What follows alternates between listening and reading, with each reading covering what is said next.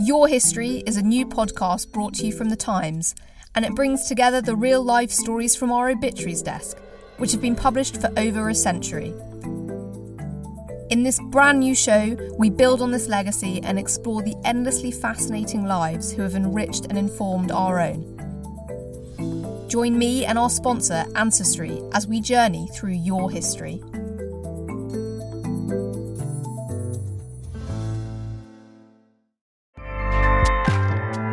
Acast powers the world's best podcasts. Here's a show that we recommend. Hi, I'm Jessie Cruikshank. Jessie Cruikshank. I host the #1 comedy podcast called Phone a Friend. Girl, let's phone a friend. Not only do I break down the biggest stories in pop culture with guests like Dan Levy and members of NSYNC, I do it with my own personal boy band singing jingles throughout. Because it's my show. It's your show, girl. New episodes of Phone a Friend. Yeah. Drop Thursdays wherever you get your podcasts. So work it, girl, yeah, work it. Okay, that's enough. Acast helps creators launch, grow, and monetize their podcasts everywhere. Acast.com. With coronavirus infection numbers shooting up, the government is battling to regain some level of control. The exponential growth has absolutely kicked in. I think scientists now are extremely worried about where this all goes. Last week, the government introduced a new 3-tiered system in England to simplify its messaging and impose new local lockdowns. It hasn't gone down well. Everyone who has a problem with what the Prime Minister wants to do has had a chance to think about it, talk to their allies, mobilise, and they have somehow all come together to oppose what the government wants to do and lay down their own terms. As coronavirus grips the country again, what is going on in the corridors of power? And can Britain avert another disaster this winter? You're listening to Stories of Our Times from The Times and The Sunday Times. I'm Manveen Rana. Today, Westminster and a country in tears.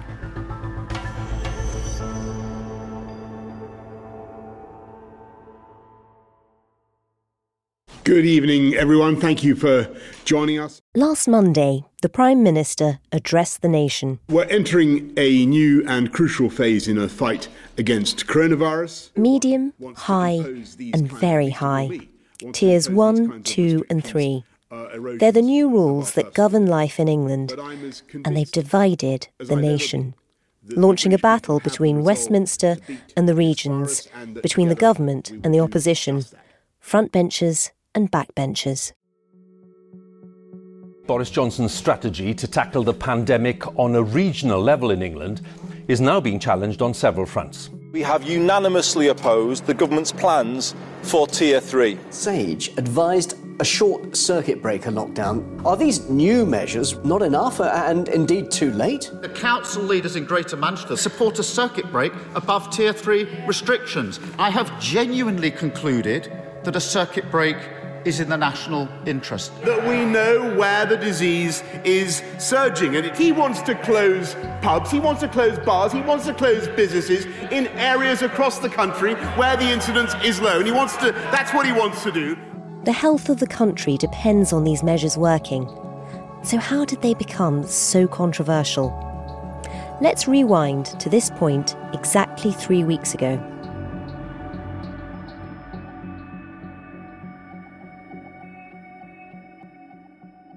Ministers are considering tougher coronavirus measures that could see a total social lockdown across much of northern England and potentially London. The Times has learned that the emergency plan would see pubs, restaurants and bars forced to close for an initial period of 2 weeks. On Monday, the 28th of September, the Times front page featured an exclusive from my colleague, Times Radio's chief political commentator, Tom Newton-Dunn. It was the first time, I think, that most people got some sense of how severe the government thought the second wave was becoming. Virus numbers were going up everywhere. They weren't anywhere near, of course, the levels we were seeing in March and April, but they were still going in completely the wrong direction. What, of course, people don't see, and it's very hard to see, is there's always a roughly 2-3 week delay in what happens to case numbers today to the knock-on effect to where they will be in 3 weeks' time, especially when that affects hospital beds, deaths, patients on mechanical ventilation, the very seriously ill, because, of course, it takes 2 to 3 weeks for someone with the virus to pass it on. It then incubates in someone else, and then it may be some time before we see how severely they're affected. So the government saw all this. A key meeting of SAGE, the government's Scientific Advisory Committee on Emergencies, met the week before that time story on the 21st of September, and they recommended some pretty serious actions. And that included semi-shutdowns and full shutdowns for a limited basis on large parts of the country, on a regional basis first off, but also potentially on a national basis if need be. Obviously, we found out about that and felt the need to tell the nation. It appears that the government, in good faith, entered into these talks. It's a real pity then to find that some of the detail of them was leaked before we had a chance to sign things off. I think they have been treating the North with contempt, I'm afraid, in recent weeks in terms of the way they've communicated with us, not to our face, to newspapers. And for everybody reading, it really was an eye-opener. You're right, it was the moment people realised this is quite serious. But for those politicians in the North, it's a whole other world, because they clearly weren't being kept in the loop about what was coming. Well, I think there was a lot of things going on at the time, actually. Remember, we've just had a pretty sunny, enjoyable summer where the nation did manage to unlock and enjoy themselves, and some semblance of normality returned. Obviously not everywhere, but it did feel a bit more normal. Now, Tory MPs, on one side of this argument, some quite libertarian backbench Tory MPs, were very pleased about this, and they did not, under any circumstances, want to see return to any restrictions. Meanwhile, in the North, you had a different picture going on. I think this is sometimes lost over the national picture. Virus rates in the North, contagion in the North, didn't go down to the levels we saw in the South and in London, which was very low. And it remained stubbornly persistent. The Health Secretary has announced tough new restrictions for millions of people living in parts of northern England amid a rise in cases of coronavirus. What was happening in the North or throughout the summer from the end of July onwards is some restrictions were being imposed as really the first wave didn't actually go away. With restrictions being lifted nationally, quite quickly, you saw some spiking going on in some northern mill towns, Bradford and Blackburn, places like that. We've been looking at the data. We've decided that we need to take action across Greater Manchester, East Lancashire and parts of West Yorkshire. We are banning households meeting up indoors, which is actually now known as Tier 2, but households were stopped from mixing from the end of July. So you actually had two different countries. You had the country under two different environments. So when the government started talking about it, and papers like ours and radio stations like ours started revealing the thinking going on, you had different reactions in different parts of the country. The North certainly were a little taken back because they thought, a lot of the leaders and indeed constituents and residents across these northern towns, Manchester and Liverpool and the North East, they thought some of the measures they'd been under, some of them for 2 months, were supposed to have done the job. They hadn't done the job. And in fact, the numbers were still going up. And it was that extra burden, which was new to people in the South, but that extra burden the North had already been carrying for a while. I think that's what particularly bothered them. And they felt like they hadn't been consulted in any of this, and they felt like they were being left out. These figures are flashing at us like dashboard warnings in a passenger jet, and we must act now. We are today simplifying, standardising and in some places toughening local rules in England by introducing 3 levels of COVID alert. You've been talking to people in Westminster. Take us behind the scenes. What was happening in meetings and how did the government actually come up with this new tiered system? Well, it was the result of many weeks, possibly even months, actually, of deliberation. And I think that's probably where the real problems of the divisions that we're currently seeing set root, in that it was simply too long a period of time the government took to get everything in order. And that created a bit of a vacuum because people could see what was happening with the numbers. We were writing about it. Other people were talking about what might have to happen. And that gave the forces of opposition to it time to mobilise. You had, I suppose, the economy hawks versus the health dubs in the ascendant throughout the summer, trying to get the economy back to normal again. You had Rishi Sunak's Eat Out to Help Out scheme budgets coming forward, winter economic plans, to wean the hard-pressed taxpayer off the state supporters, the Chancellor would like to see it. And that means supporting people to be in viable jobs. I cannot save every job, and we must learn to live with it and live without fear. So you had one big current of movement going on, led by the economy hawks, led by the Chancellor. And at exactly the same time, you had the scientists re-emerging, Chris Whitty, the Chief Medical Officer, Patrick Vallance, the Chief Scientific Advisor, saying, what I'd like to do is just remind you how quickly this can move. Hang on a minute here. There are significant rates of transmission, doubling roughly every 7 days. Look at what's happening to the virus. Hospitalisations are following. It's coming back. Across the great majority of the country. We're spiking again. Deaths, unfortunately, will follow that. We could be on the verge of the second wave. This is not someone else's problem, this is all of our problem. And there is the potential for this to move very fast. Prime Minister, act now. 50,000 cases in the middle of October per day. Before you have a real medical emergency on your hands. That requires speed, it requires action, and it requires enough in order to be able to bring that down. Next slide, please. I think it took the government and Tory MPs, and probably, quite frankly, all of us, some time to get our heads around the fact that we weren't in those sunny summer days of August any longer. It was feeling more wintry. It was feeling a bit more like March and April again.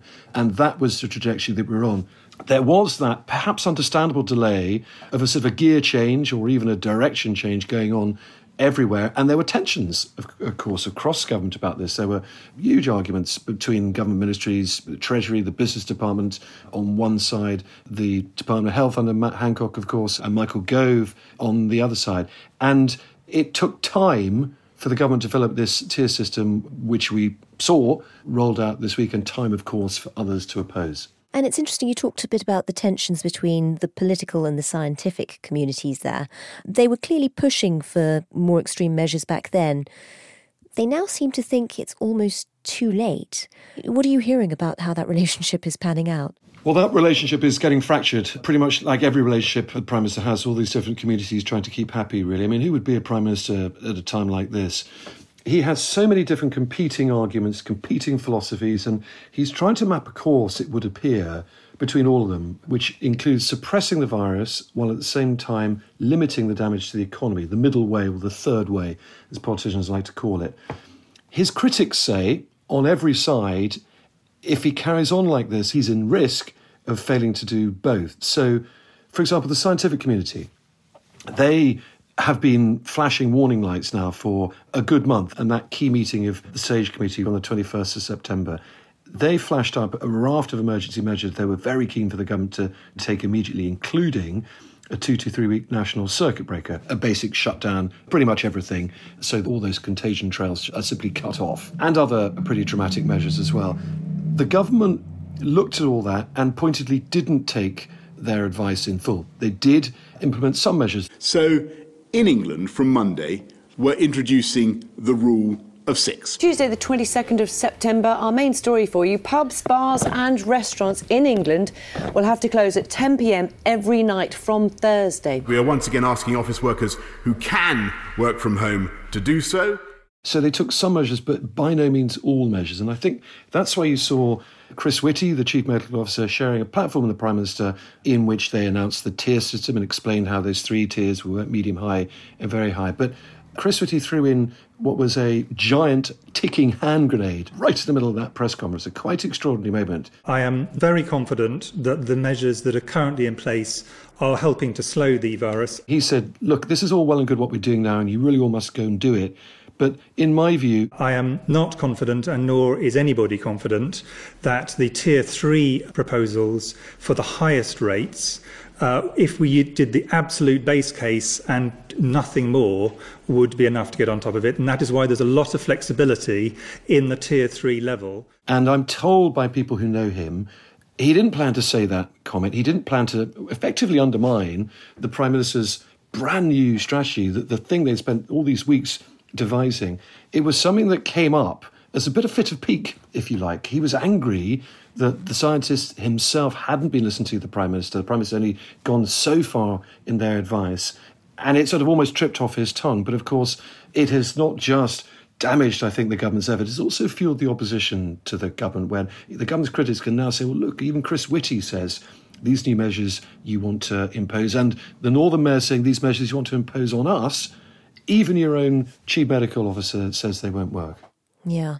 But how badly have just the delays in decision-making caused their own issues? Well, I think that's why this vacuum came about, because really we've spent probably 5 to 6 weeks chronicling the government's deliberations of what they're going to do about this ever-insurgent second wave.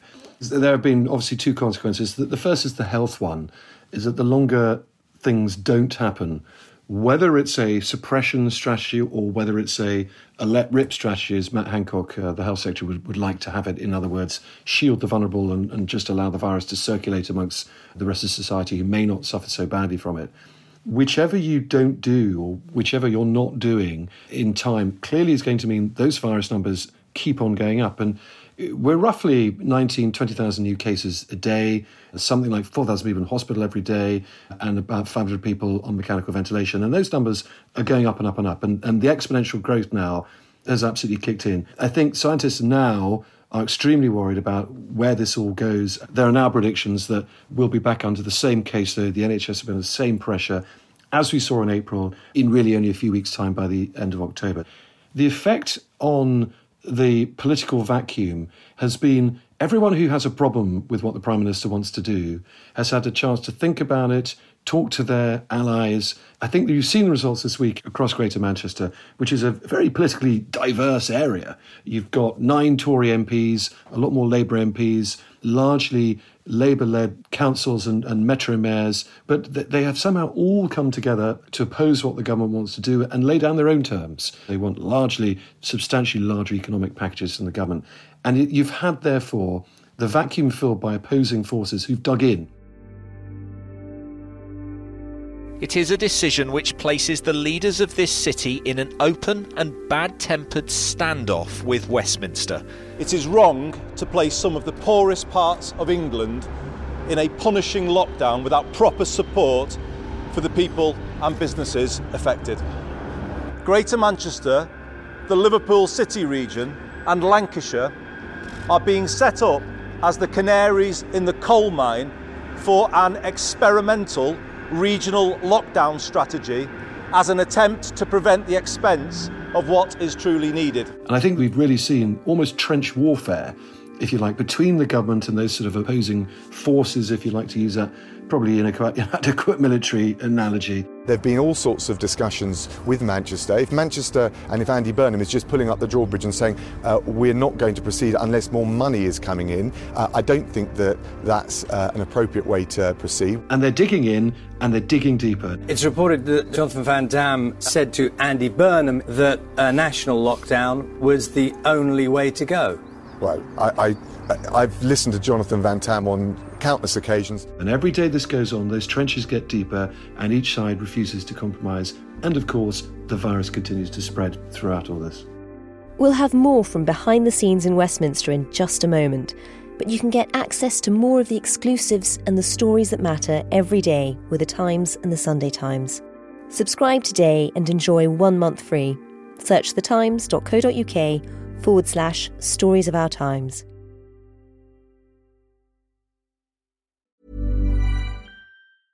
Do you remember what it's like being in your 20s?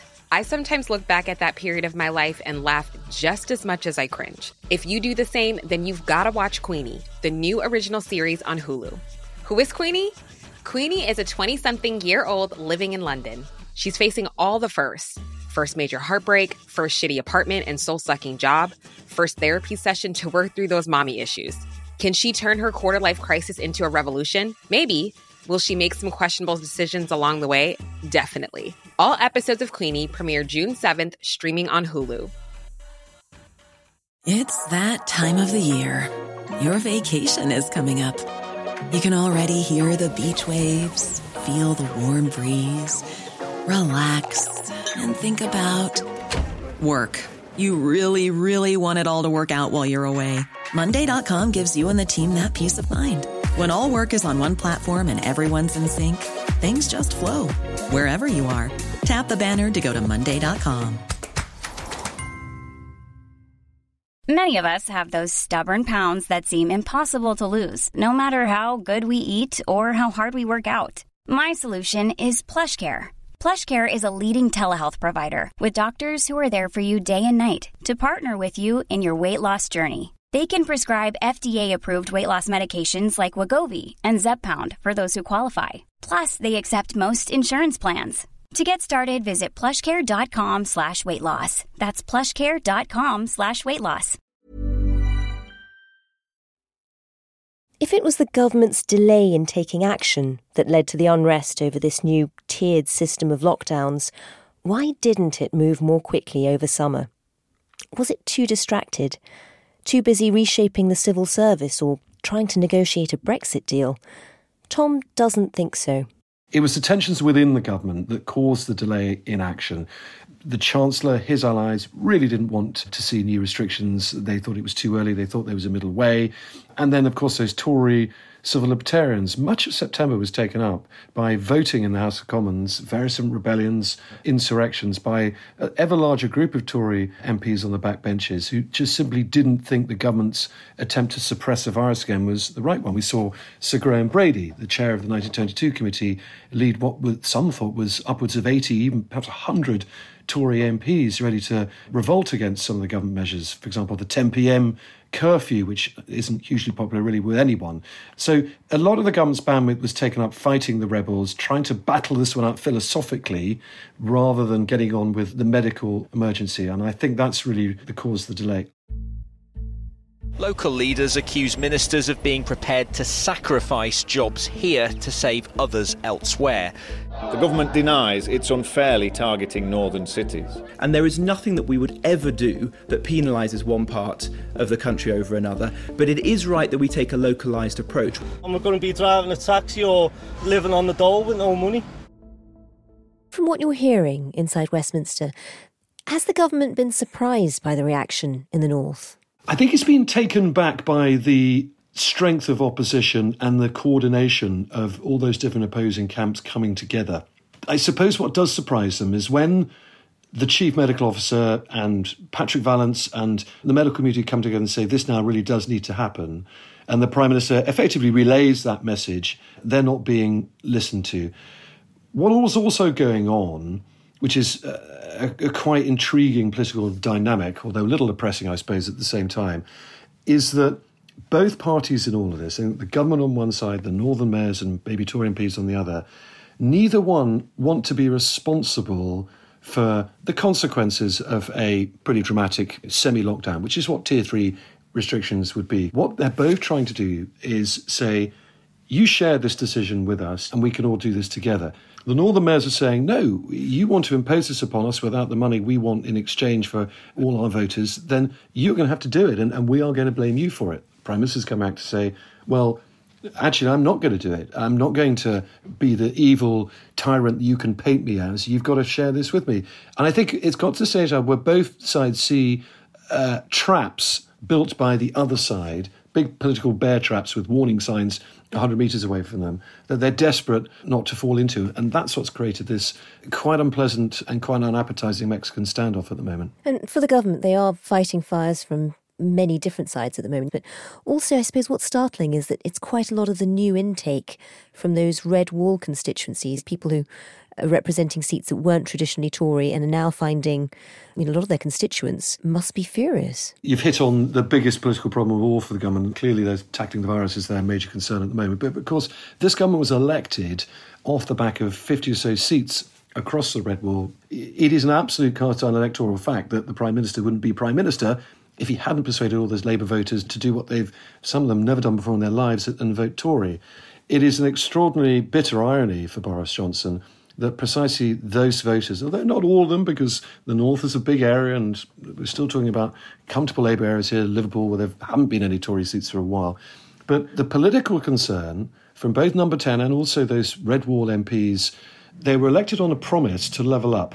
If the government and those red wall MPs are unable to demonstrate a movement of wealth and happiness and prosperity from south to north, very arguably because the north was in restrictions that made it economically incredibly damaging for any growth, and in fact growth to go into reverse, then those Tory Red Wall MPs and number 10 fear that those Labour voters who trusted the Tories for the first time will be told by the likes of Andy Burnham and Keir Starmer, you made a mistake, we told you never to trust the Tories, look what they've done. Now, that may be an incredibly unfair charge, or it may have some fairness to it, but it is an absolutely real political threat. And I think talking to people inside government and allies of Boris Johnson, that is what scares them most at the moment long-term in terms of their political health. And what now? Do you think the Cabinet can come together to solve this crisis? Or are the splits too deep? The Cabinet, it strikes me, are going to be presented pretty soon, if they haven't already, with a new medical emergency. And it's quite depressing saying that, and I hope I'm proved wrong, but it is what the scientists are all now saying, that actually a debate about the whys and wherefores of controlling the virus and different strategies, all that is going to get put aside when those hospital numbers start bursting forth into the public consciousness. An ITU doctor telling me that, yes, we are at full capacity in our intensive care unit. You're full now? Yeah, we are full in the COVID unit. I am dreading we are heading into a disaster. We're already seeing hospitals in Liverpool, very few ICU beds left. Soon they'll have to turn medical emergencies away. It feels like it's going to be repeated across the north, unless the virus is suppressed, which it shows no signs of doing at the moment. Then we'll get into those terrible pictures that we saw in April. Now, of course, the Nightingale hospitals are there, that new huge capacity to treat people. I think when they start to take patients, everybody will see, OK, this is now about saving the NHS again. And I think that's the moment everyone flips onto this emergency strategy of simply doing all they can. These arguments, I suspect, will begin to be parked a bit as the immediate crisis takes centre stage. Good afternoon. On Friday afternoon, the Prime Minister delivered another stark warning, both to the country and to the Mayor of Greater Manchester. On present trends, in just over 2 weeks, there will be more COVID patients in intensive care than at the peak of the first wave. So I urge the Mayor to reconsider and engage constructively. And he threatened to overrule Andy Burnham. If agreement cannot be reached, I will need to intervene to protect Manchester's hospitals and save the lives of Manchester's residents. In a statement on Friday night, the Mayor of Greater Manchester and all 10 council leaders said, "We can assure the Prime Minister that we are ready to meet at any time to try to agree a way forward. We firmly believe that protecting health is about more than controlling the virus and requires proper support for people whose lives would be severely affected by a Tier 3 lockdown. That is why we await further talks."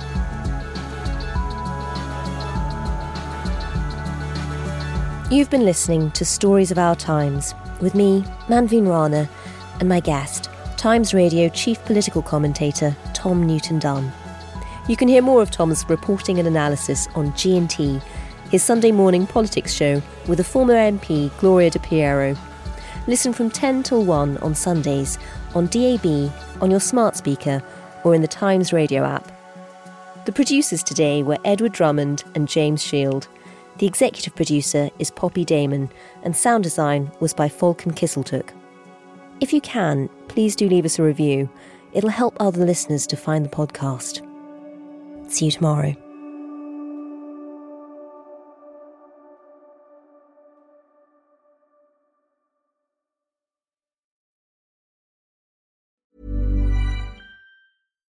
Your History is a new podcast brought to you from The Times, and it brings together the real life stories from our obituaries desk, which have been published for over a century. In this brand new show, we build on this legacy and explore the endlessly fascinating lives who have enriched and informed our own. Join me and our sponsor, Ancestry, as we journey through your history.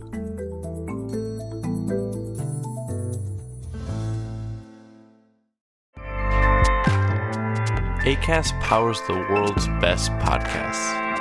Here's a show that we recommend. Hi, I'm Jessie Cruikshank. Jessie Cruikshank. I host the #1 comedy podcast called Phone a Friend. Girl, Let's phone a friend. Not only do I break down the biggest stories in pop culture with guests like Dan Levy and members of NSYNC, I do it with my own personal boy band singing jingles throughout. Because it's my show. It's your show, girl. New episodes of Phone a Friend. Yeah. Drop Thursdays wherever you get your podcasts. So work it, girl, yeah, work it. Okay, that's enough. Acast helps creators launch, grow, and monetize their podcasts everywhere. Acast.com.